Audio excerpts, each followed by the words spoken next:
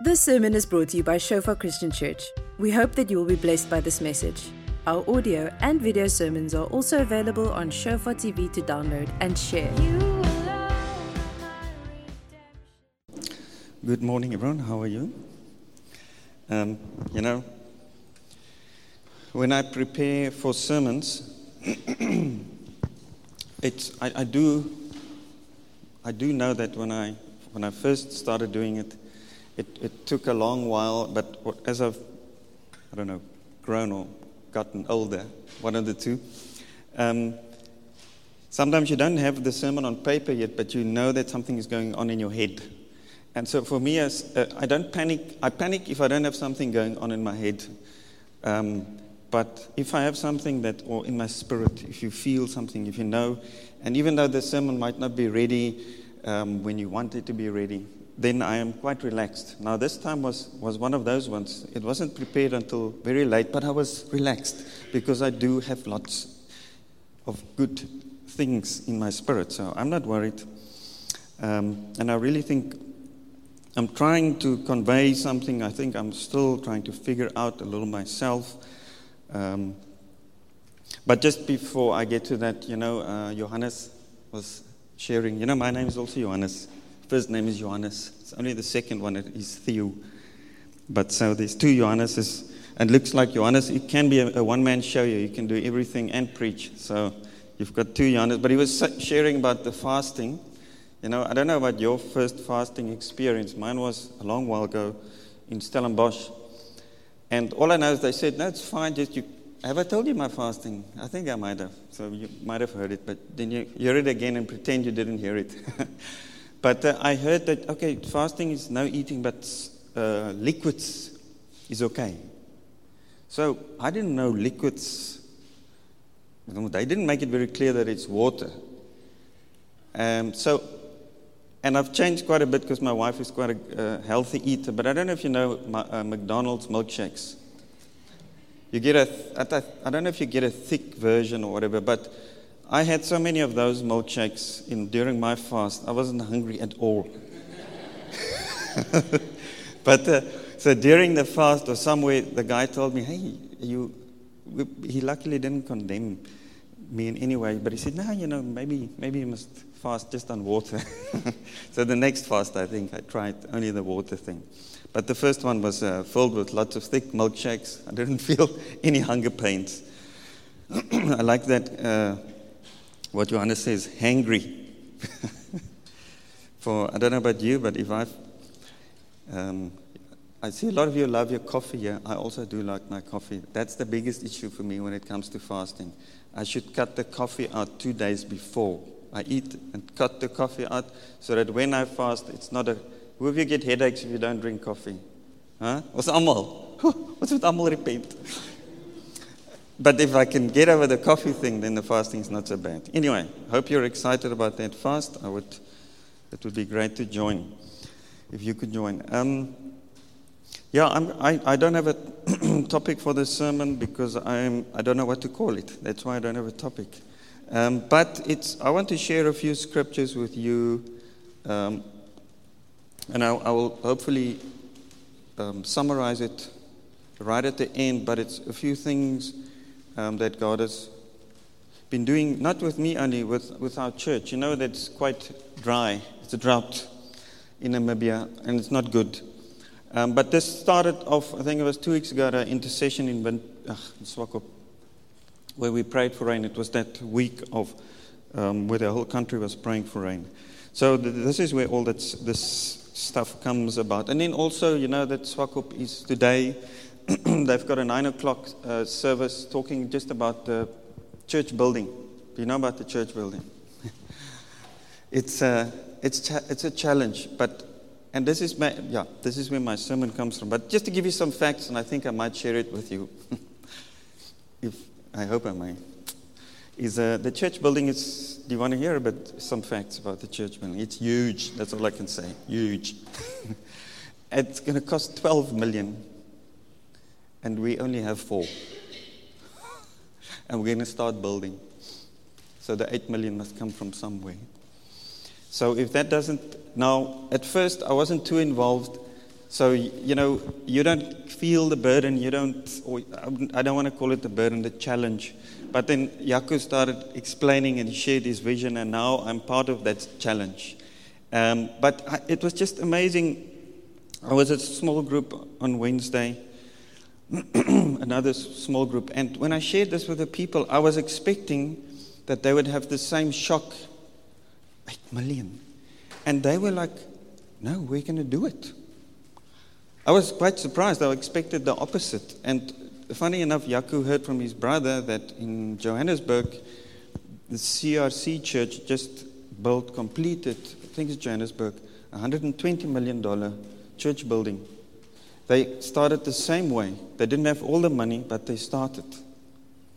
And then God gave the rest. So we're in that same boat. Now, I don't think we're going to go there without challenges, because my life experience shows me that there will be challenges. But this is an exciting time. And anyway, I'll summarize right at the end. But I think this church building is because a lot of people will and can, and we still hear it, there's a lot of questions. Why church building? Why so much? But maybe I also ask some of those questions, but I'm fully convinced, and nobody's going to change my mind this time, but that this is a godly thing and that God is in this thing.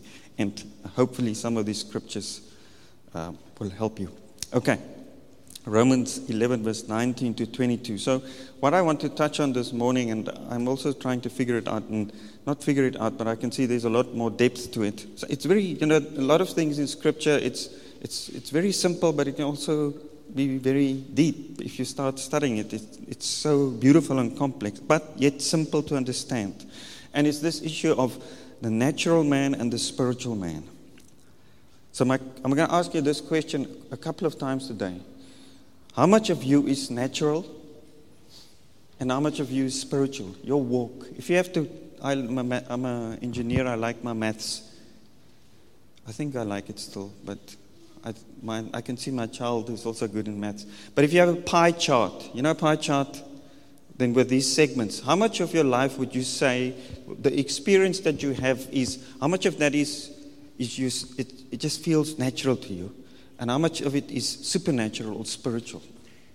How much? Okay. Romans 11, verse 19 to 22. And this scripture speaks about, let me get there just in my Bible also. It speaks about the chapter, that this portion is about that this salvation, God's plans was promised to the Jews, but the Jews neglected God, and then God says, but now I've grafted in the Gentiles. I think all of us here are Gentiles, unless there's somebody that really believes you're a 100% Jew, but which is fine. We've got a few of them in Swakop.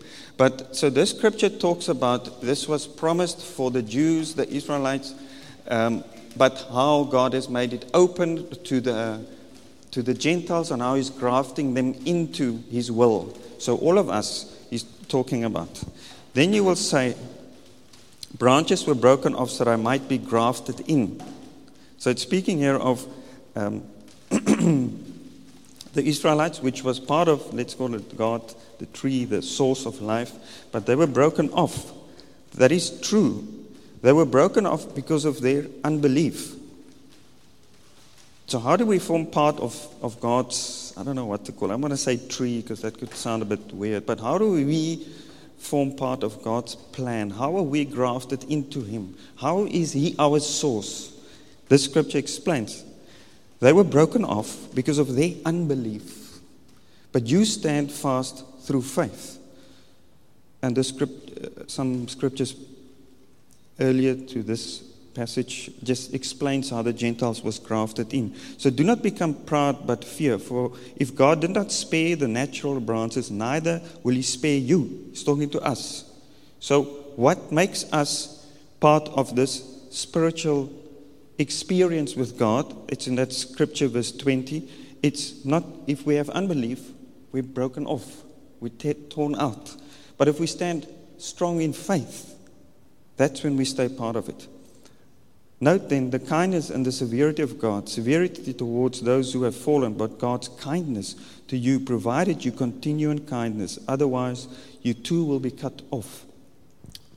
I don't know if you're following me here, but the passage of Scripture here explains how do we stay in the vine. There's another passage that talks about the vine. If we stay in how we got there in the first place. We got in there because of faith, because of God's kindness, and then we had faith in His goodness, not our goodness, and then He said, I grafted you in through faith. But if you stop believing, if you stop having faith in God, then you almost cut yourself off from it. So I hope it makes sense, but how many of us have lifestyles where as Christians a few years, maybe we know God, and we started off spiritually, we didn't respond to God saying, I am going to sort out your... But God does that. I don't want to say, but did you respond to a spiritual call? Did you respond to your spirit crying out and saying, I don't care if He sorts out this in my life or that in my life in the natural, but I want Him to sort this issue out here in the heart. And you believe that and you say, Lord, save this soul. Save it. Make it new. That's how you were grafted in. Are we continuing in that? This scripture, not Theo, says we'll be cut off if we stop walking in that. Okay, are you with me? And I tell you, maybe I'll give you, we go through life and as Christians and we experience a lot of unnecessary spiritual suffering. Because I can't say we won't experience natural suffering because that God actually doesn't promise that. But anyway, that's another story. But we experience a lot of spiritual suffering, and it's not because of God. It's because of us. Because we are starting to live less spiritual lives. Does it make? Not even that. Just less in faith. And that results in less spiritual lives. You know, Scripture says that Jesus blessed us with all spiritual blessings. Sometimes I look at, now this small group that I was in Swakop, I don't know how to put it, but this were not the richest small group in Swakop. There's a lot of other small groups I could go to, and they were physically, the people in those small groups would be a lot richer. This small group's definitely not one of them. But these people had a spiritual depth to them. They just caught this vision quickly because they're living spiritually. And we can sometimes remove ourselves because we start going back into our old ways. And then we live unspiritual lives and we suffer spiritually. Am I still making sense? I think so. But God wants us to experience spiritual blessings. And yes, I'm going to get to that later.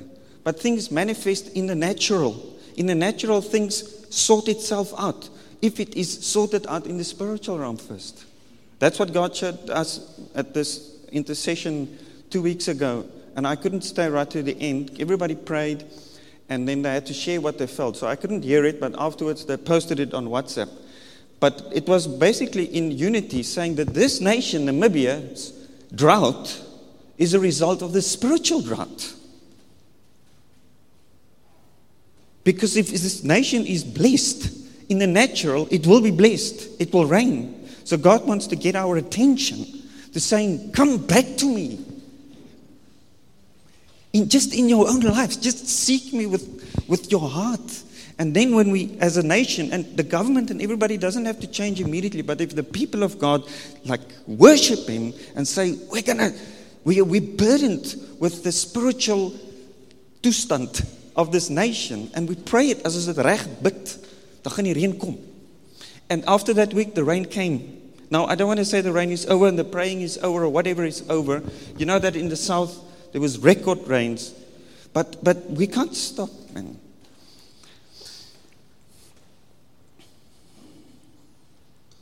(1 Corinthians 15:44-46).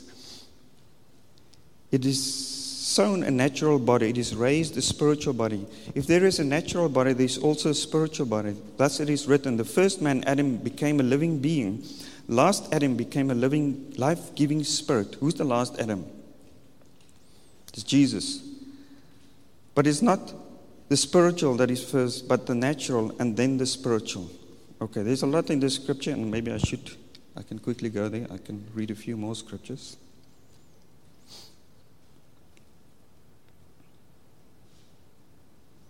Yeah, let me read from verse 20. No, where am I now? Anyway. But this scripture says that the first Adam became a living being. The last Adam became a life-giving spirit, Jesus. But it's not the spiritual that is first, but the natural, and then the spiritual.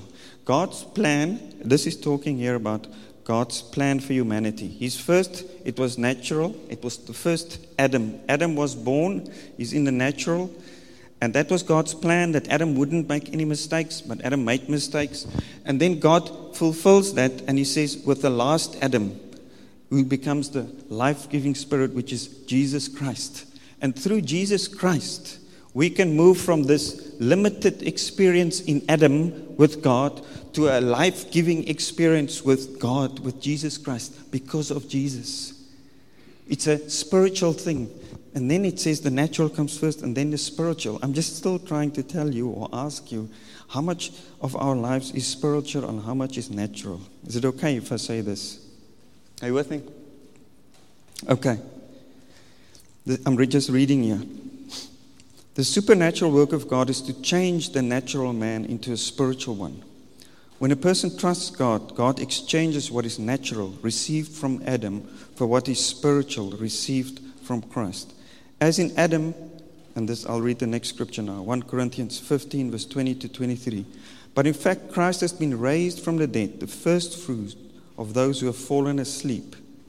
For as by one man came death, that's Adam, by a man has come also the resurrection of the dead. For as in Adam all die, so also in Christ shall all be made alive. But each in his own order, Christ the first fruits, then at his coming those who belong to Christ. That is a mouthful.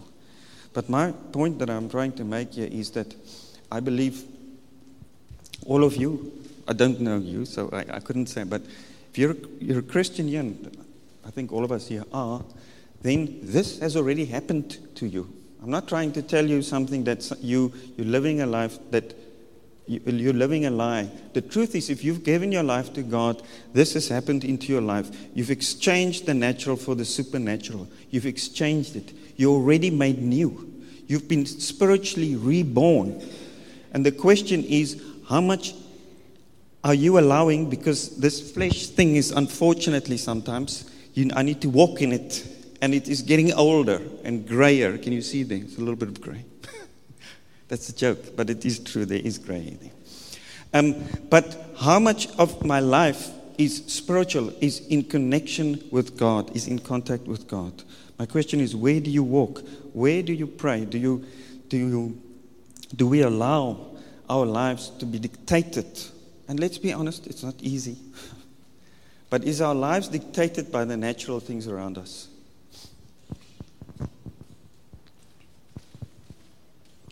And I guess part of growing spiritually is not to expect that you're not going to have hardships in life.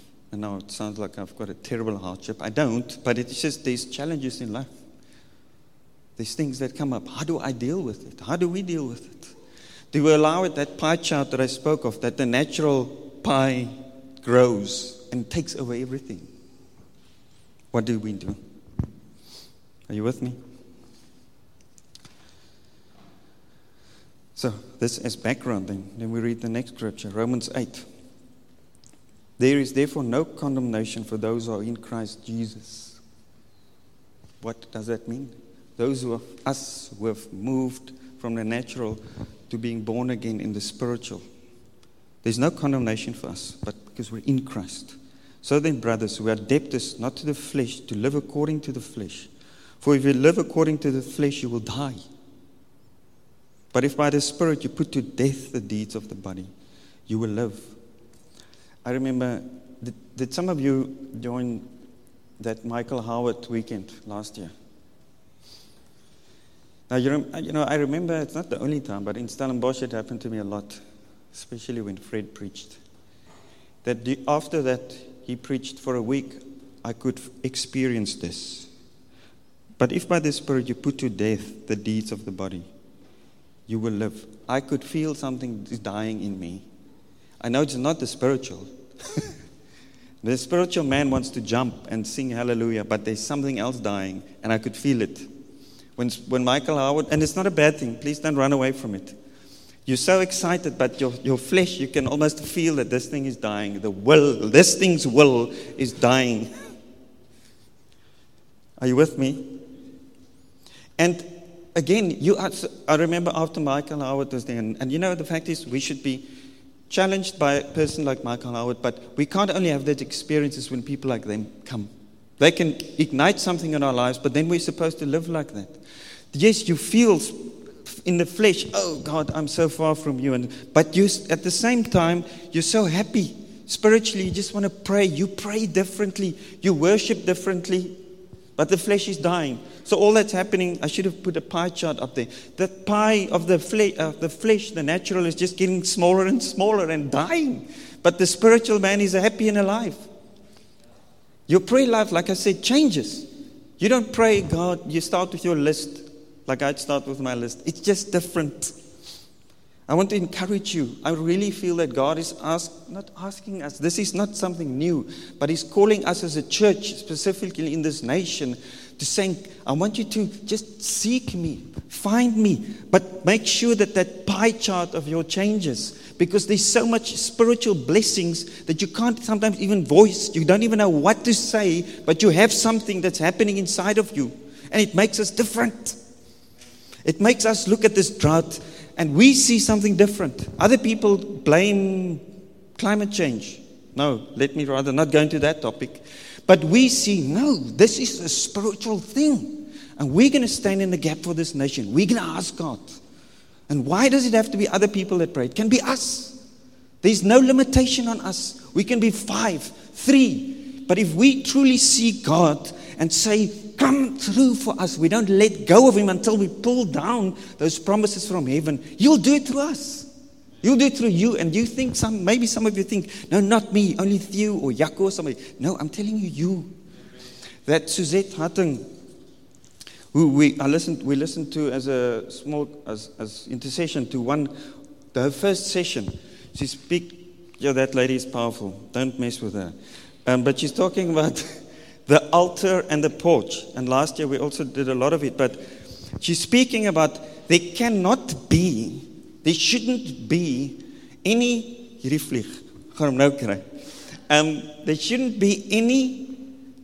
the porch, she talks about when the high priest went into the Holy of Holies and then he came out and then he preached and ministered to the people. That's the porch. I think I've got it the right way. But they shouldn't be preaching to people, wanting people to come to Christ, what we do now, unless there's an altar moment inside you with God. And I'm telling you, where you sit in your house, wherever you pray and you have a moment with God and you wrestle certain things through. Yes, there's space and place for corporate prayer. That is also part of the altar thing. But it's us individually meeting Jesus and then walking out of there, and then things happen. And we get very good in the Western world. Oh, that's an old cliche. I must stop using that. We get good with PowerPoint presentations and stuff. And God uses all that stuff. But if that stuff is devoid of an altar moment with God, there's a big problem. We might even get people into church. They'll join us because the coffee is great and your coffee is really great. Don't stop it. It is amazing. You must do it. But pray that the coffee, it's not only the coffee that draws people here. Oh, that's fine. Draw them with the coffee. That's fine. That's also fine. But then trust that God, if they sit here, they have a spiritual moment with Jesus. And that when you preach, it is not devoid of any spiritual weight. Because you've had an altar moment with God. And it's out of that you bring something to the people. And then they change.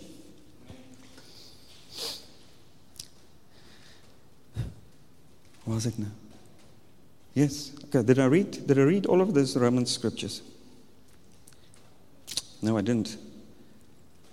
Verse 14. For all who are led by the Spirit of God are sons of God. For you did not receive the spirit of slavery to fall back into fear, but you have received the spirit of adoption as sons, by whom we cry out, Abba, Father. Now, something I just realized now, this intimacy with God, I think all of these scriptures says it depends on how close we are to God. It depends on that altar moments with God. There's so many Christians that, and I'm part of it. I'm not without it, but we walk in fear. We don't walk in that adoption. You get that adoption, that Father, Abba Father love. There's moments in my life, it's not only there, but at university, where God would meet with me up when I was packing away the chairs or doing something, and meeting Him. I know God is my Father. You cannot take it away from me. Circumstances can make me desperate, etc., but there's certain things you cannot take away from me. This is an old example, but even when my father died, it's a couple of years ago now, lots of years ago, it was bad, it was terrible, but it didn't shake me. And some people would look at me and say, why doesn't this shake you? I was shaken. I don't want to be disrespectful, but it couldn't shake my belief in who God is, because I had altar moments with Him. Do you have altar moments? Did God speak to you in your life so that even if everything that falls apart in life, that doesn't fall apart because you know Him? I want you to know Him. I want to tell you that there's a God, and my God doesn't change me. No, let me rephrase. I change when I experience the goodness of God, because that's what your scripture says. It's the goodness of God that leads men to repentance. Theo Potgieter still does not change unless it is a good God that in Theo's lots of messy things that he does and makes mistakes. He comes in there again and he rips it all open and he shows, Theo, I'm good. And if I see it, I change. Every time I change. We must trust God that people see that in our lives. I want to trust God that you see that in your life. That it is the goodness of God that leads men to repentance. I only change because I see the goodness of God. Let's help people to see that. Okay. The Spirit Himself bears witness with our spirit that we are children of God. And if children, then heirs of God, and follow heirs with Christ. This one thing that Michael Howard brings across, that guy is incredibly confident. He talks about these stories where the armies would stop him with these AK-47s. Okay, luckily he's kind of a big guy. So maybe he's not so intimidated. But he's got a confidence that I borders on being insane. So he would say to the guys, they would stick the AK-47s in the door, and he would get out there and say, "Who are you to tell me what to do?" And then they would wither away and leave him alone, and he drives away. But he's got the one thing he brought across is such a confidence in who he is. And this scripture talks about it. It says, we are heirs, erfgename. It's like, I guess, how can I explain this? If somebody, it's not only at death, but a lot of people at death, you inherit stuff. And you are the boss of that stuff. You're not the new boss if you inherit stuff. Do we feel like that? No, we're a bit wimpy sometimes. But Jesus says, you are my co-heirs. You've inherited this with me. Rule with it. Reign with it. Amen. Are you with me? All right. So it doesn't mean arrogance. But if God has spoken to us about something, and He says, I want you to walk in this spiritual calling for Namibia, then everything that gets in our way needs to hear that it's in our way. Spiritually, mostly in prayer, not over the podium telling everybody what they're doing wrong. But in the spirit, we're saying, this is not from God. Get out of the way. And they must get out of the way. But I say, Galatians 5:16, but I say, walk by the Spirit and you will not carry out the desire of the flesh. 1 John 5, verse 4. For everyone who has been born of God overcomes the world. And this is the victory that has overcome the world, our faith. Who is it that overcomes the world except the one who believes that Jesus is the Son of God? I don't know if it's this scripture or another scripture or just another translation, but it says, whatever is born of God, no, it is the scripture. Whatever is born of God overcomes the world. But there's another translation that says, I don't know, something like perseveres or it withstands. My point is, if we have a spiritual walk with God and God births things in the Spirit through our prayer, and God has said this is going to happen, those promises that is born of God, they will overcome all the challenges that comes with it. But a lot of us, including myself, sometimes we experience challenges and we're uncertain of what God said. And then everything falls apart. And I don't want to scare you with that, but I want to challenge you. Sit with God. Let Him speak to you about you and your plans. Sit and ask God, what is the challenges, no, the promises of this church? And then if you've downloaded that from Him, and it's in your spirit, and you know it's from Him, the Scripture says that will overcome. It will overcome. But sadly, sometimes we run with a lot of fleshly things in our lives. Amen? We all make that mistake. That's fine. The challenge is just to get to that, say, God, I repent. This was my own thing. This thing is from the flesh. It's not going to bear fruit. It's not going to overcome. Help me. I repent. Show me what's the new thing. Where do we dream? That's my question there. Where do our dreams come from? Where do we pray? When I say where, do we pray in the Spirit? Not meaning in tongues in the Spirit, but do we pray and we download things from God in the Spirit? Are you still here? Okay, I'm almost finished.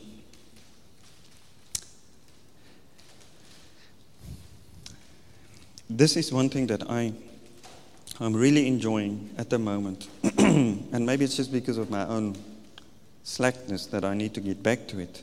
But I want to tell you that God actually wants to tell you things, promises for your work, the place where you operate at, Namibia, your small group, your whatever, this church, where He says that I actually want to use you as a prophetic vessel. I want to show you, and if I can explain it, a lot of the times we just pray for what we see. We see this is in the way, and this is making me struggle, and that is not in place, and this.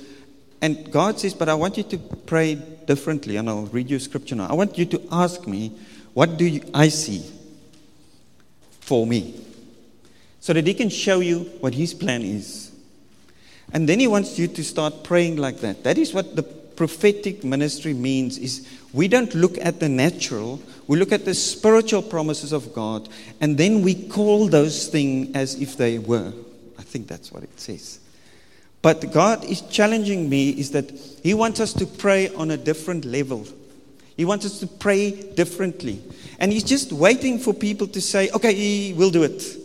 There's nothing special about us. We're all special. Sorry, that's what I should. There's nothing extra special about Shofar people than any other Christian people. Okay? But God is just waiting for people to catch this, that spiritually we're going to grab hold of the promises of God and pull them down. But because the church is so full of people that just see in the natural, God has got a bit of a problem. And I want us to be the solution to that problem. I want it to be the solution in your life to a problem. Are you with me? Romans 4, it's a lot of scripture. For the promise to Abram and his offspring that he would be heir of the world did not come through the law, but through the righteousness of faith. For if it is the adherents of the law who are to be the heirs, faith is null and promise is void. For the law brings wrath, but where there is no law, there is no transgression. That is why it depends on faith, in order that the promise may rest on grace and be guaranteed to all his offspring, not only to the adherent of the law, but also to one who shares the faith of Abram, who is the father of all of us. Now, listen here. As it is written, I've made you the father of many nations, in the presence of God in whom he believed, who gives life to the dead and calls into existence the things that do not exist. I hope he believed against hope that he should become the father of many nations, as he had been told, so shall your offspring be. Can you see that scripture? That I marked it here in red, but it's not there. It's not red there. And calls into existence the things that do not exist. Abram, we all know the story, was promised a son. He's going to be the father of, what did he? Father of many nations. And he was 100 years old, no child. And God's putting a key in here, and he says, who gives life to death and calls into existence the things that do not exist. We have to trust God that we see things in the spiritual, And we can't see them manifest right in front of us now, but we have to start operating that spiritual realm. And then when we see it in the spirit, we start praying for that. And that's how nations change. That's how churches change. That's how the direction of this government is changed. The poor government. Is this going live? Is this going on the air? Not in Walfish Bay, does it? Oh, goodness. I'm in trouble. I must put stickers on my number plates if I drive away from here. But we can fight in the natural and we'll lose. We can fight in the spiritual. God, what is the purpose of Namibia? Is it the purpose of Namibia to be this place where everybody just slumbers and sleeps spiritually? You know what, one thing it's hard to hear. Michael Howard obviously did his research when he came. He said, there has never been a revival in Namibia. There's been revivals in Zambia and Mozambique, and I don't know where he's been. There's not been a revival in Namibia. Now, okay, I'm not trying to be too harsh here. I think I love this country. But I think what he was trying to say, yes, there's a lot of Christian things, but that breakthrough, where God just pours out His Spirit on a nation and things changes, that has not happened yet. And that's God's desire, is for Namibia to not just serve Him in comfort, if I can say it like that, but to serve Him wholeheartedly. Are you with me? So, to come back to what I said there right in the beginning, and I can use Namibia as an example, I think God is challenging us. And now with our church building in Swakopmund, I think it is, I'm convinced about it, that it is just something that God's going to show us. He's going to show us how to grow in faith and for this building, but it's just a sign of what He wants to do in the spiritual. And that is that faith breakthrough. That's where the people come in thousands and experience Him and start serving Him. That's what He wants. And if He has to use a building to get us there, He'll do it. First the natural, then the spiritual. There's nothing wrong with having goals like that, because I hope I'm conveying myself correctly here. But God can use that. And He wants us to have a building in any case. But to get Namibia to the spiritual place where He wants us to be. Are you with me? The last scripture, really the last one, Romans 8 verse 18. This is one of my favorite passages of scripture, because I'll try and explain why. But I think my whole sermon has tried to explain. But I think we underestimate how much this world needs us spiritually. And all of us here. For I consider that the sufferings of this present time are not worth comparing with the glory that is to be revealed to us. For the creation waits with eager longing for the revealing of the sons of God. You must say to yourself that there's a portion of this world that is waiting for you to be revealed, not me. There's a portion of this world that is groaning, that is saying, I want my glory. God wants His glory to manifest through His people, the sons of God. Not that we take the glory, but this is what Scripture says. Creation is waiting for Christians to break through. For the creation waits with eager longing for the revealing of the sons of God. For the creation was subjected to futility, not willingly, but because of Him who subjected it, in hope that the creation itself will be set free from its bondage to corruption and obtain the freedom of the glory of the children of God. For we know that the whole creation has been groaning together in the pains of childbirth until now. And not only the creation, but we ourselves, who have the first fruits of the Spirit, groan inwardly as we wait eagerly for the adoption of sons, the redemption of our bodies. For in this hope we were saved. Now hope that is seen is not hope. For who hopes for what he sees? But if we hope for what we do not see, we wait for it with patience. People, I want to close over that. But I want to tell you that this scripture makes sense to me, but I know some of it still doesn't make too much sense to me. But it gets me excited. And if you can grab hold of what goes on in that scripture, we will pray differently. Because we will understand that why did God put this mantle almost on me, on people, sinful people. And he says, well, I don't know why he does it. I don't know what that answer is. The fact is he's done it. He said, in my grace, through Jesus Christ, I wash you clean, and you're my vessel, you're my heir. We're part of this. We're a team here. And unless the glory of God manifests through you, some people are not going to experience my glory because they're waiting for us. They're waiting for us to have an intimate relationship with God, that we bring those blessings, those spiritual blessings into our world and it manifests. They're waiting. They don't know what they're waiting for, but the scripture says they're groaning. They are longing for the sons of God to show who they are. And if we have that, we pray differently. Yes, we still pray for our list, but we say, God. Well, firstly, we just need to get into His presence so that we change and actually have His desires. But then we pray and we will cry and weep for Namibia and for the people and say, God, we cannot stand this mediocrity anymore. We want your people to know you, to experience your presence and change like we've changed. Thank you for your presence. Thank you that we're changing. That's when the will of God gets downloaded into our spirit and we change. We pray differently and things are going to happen then. I want to challenge you, Johannes, gaan jy vir ons bietjie speel, is this, I'm just excited. I'm excited about it. I want to tell you that God wants to meet you in your prayer room, in your life, where you pray. And this promise is not for the 3-year Bible school people, those that have studied the word for 20 years. It's for all of us. If you got saved, if you get saved today, it's for you. If you were saved 1 week, it's for you.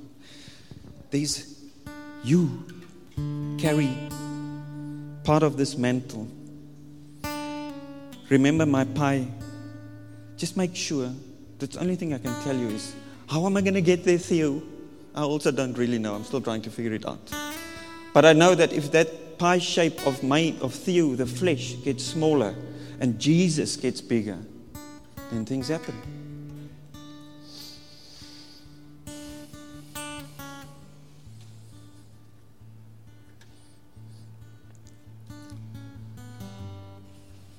Let's stand.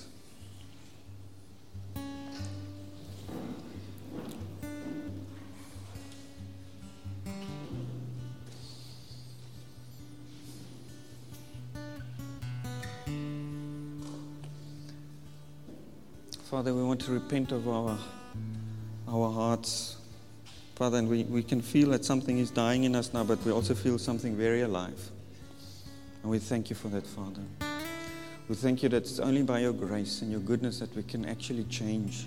So it's not me trying to change people here this morning, it's you changing us. And we just want to say we submit unto it. Maybe we don't even want to submit, but our spirit is saying we want to be part of this. We want to do it. Some of us are saying it with more oorgawe. That's also okay. That's really okay. Jesus was, one of his disciples is Thomas. They called him the unbelieving Thomas. Jesus didn't have an issue with Thomas. Jesus probably chose Thomas, knowing that he's going to have unbelief. Just get that, can I say nonsense, out of your head, that you cannot be used by God. It's absolute nonsense. It is absolute nonsense. Every person that's here this morning has been chosen by God to be here. If you don't know God yet, He has chosen you to be here so that you can know Him. And there's nothing about in you. No, there's everything about us that's wrong. But none of that is a problem to Jesus. None of it. Because then why did He die? He died for sinners, for people that are full of mistakes. And you know what? Sometimes we follow God for a few years and we think we need to be without mistakes. And then you may still make mistakes while you serve God. And then we confronted with this conundrum again. Oh, is God going to accept me? Again, a lot of nonsense. Jesus knew that He's calling imperfect people, and He knew that those imperfect people will be changed, but they will still make mistakes. I want you to understand that just purely by your decision to follow Christ makes you an heir of Jesus Christ, a co-heir with Him. And your mistakes can be a blockage, but it's just a blockage until you repent. When you repent, it's over. And that stuff keeps us in mediocrity for so long in our lives. Just get rid of it. Jesus loves you. Thank you for listening. Remember that our sermon audio and videos are also available on Shofar TV. Go to www.shofaronline.tv to download and share.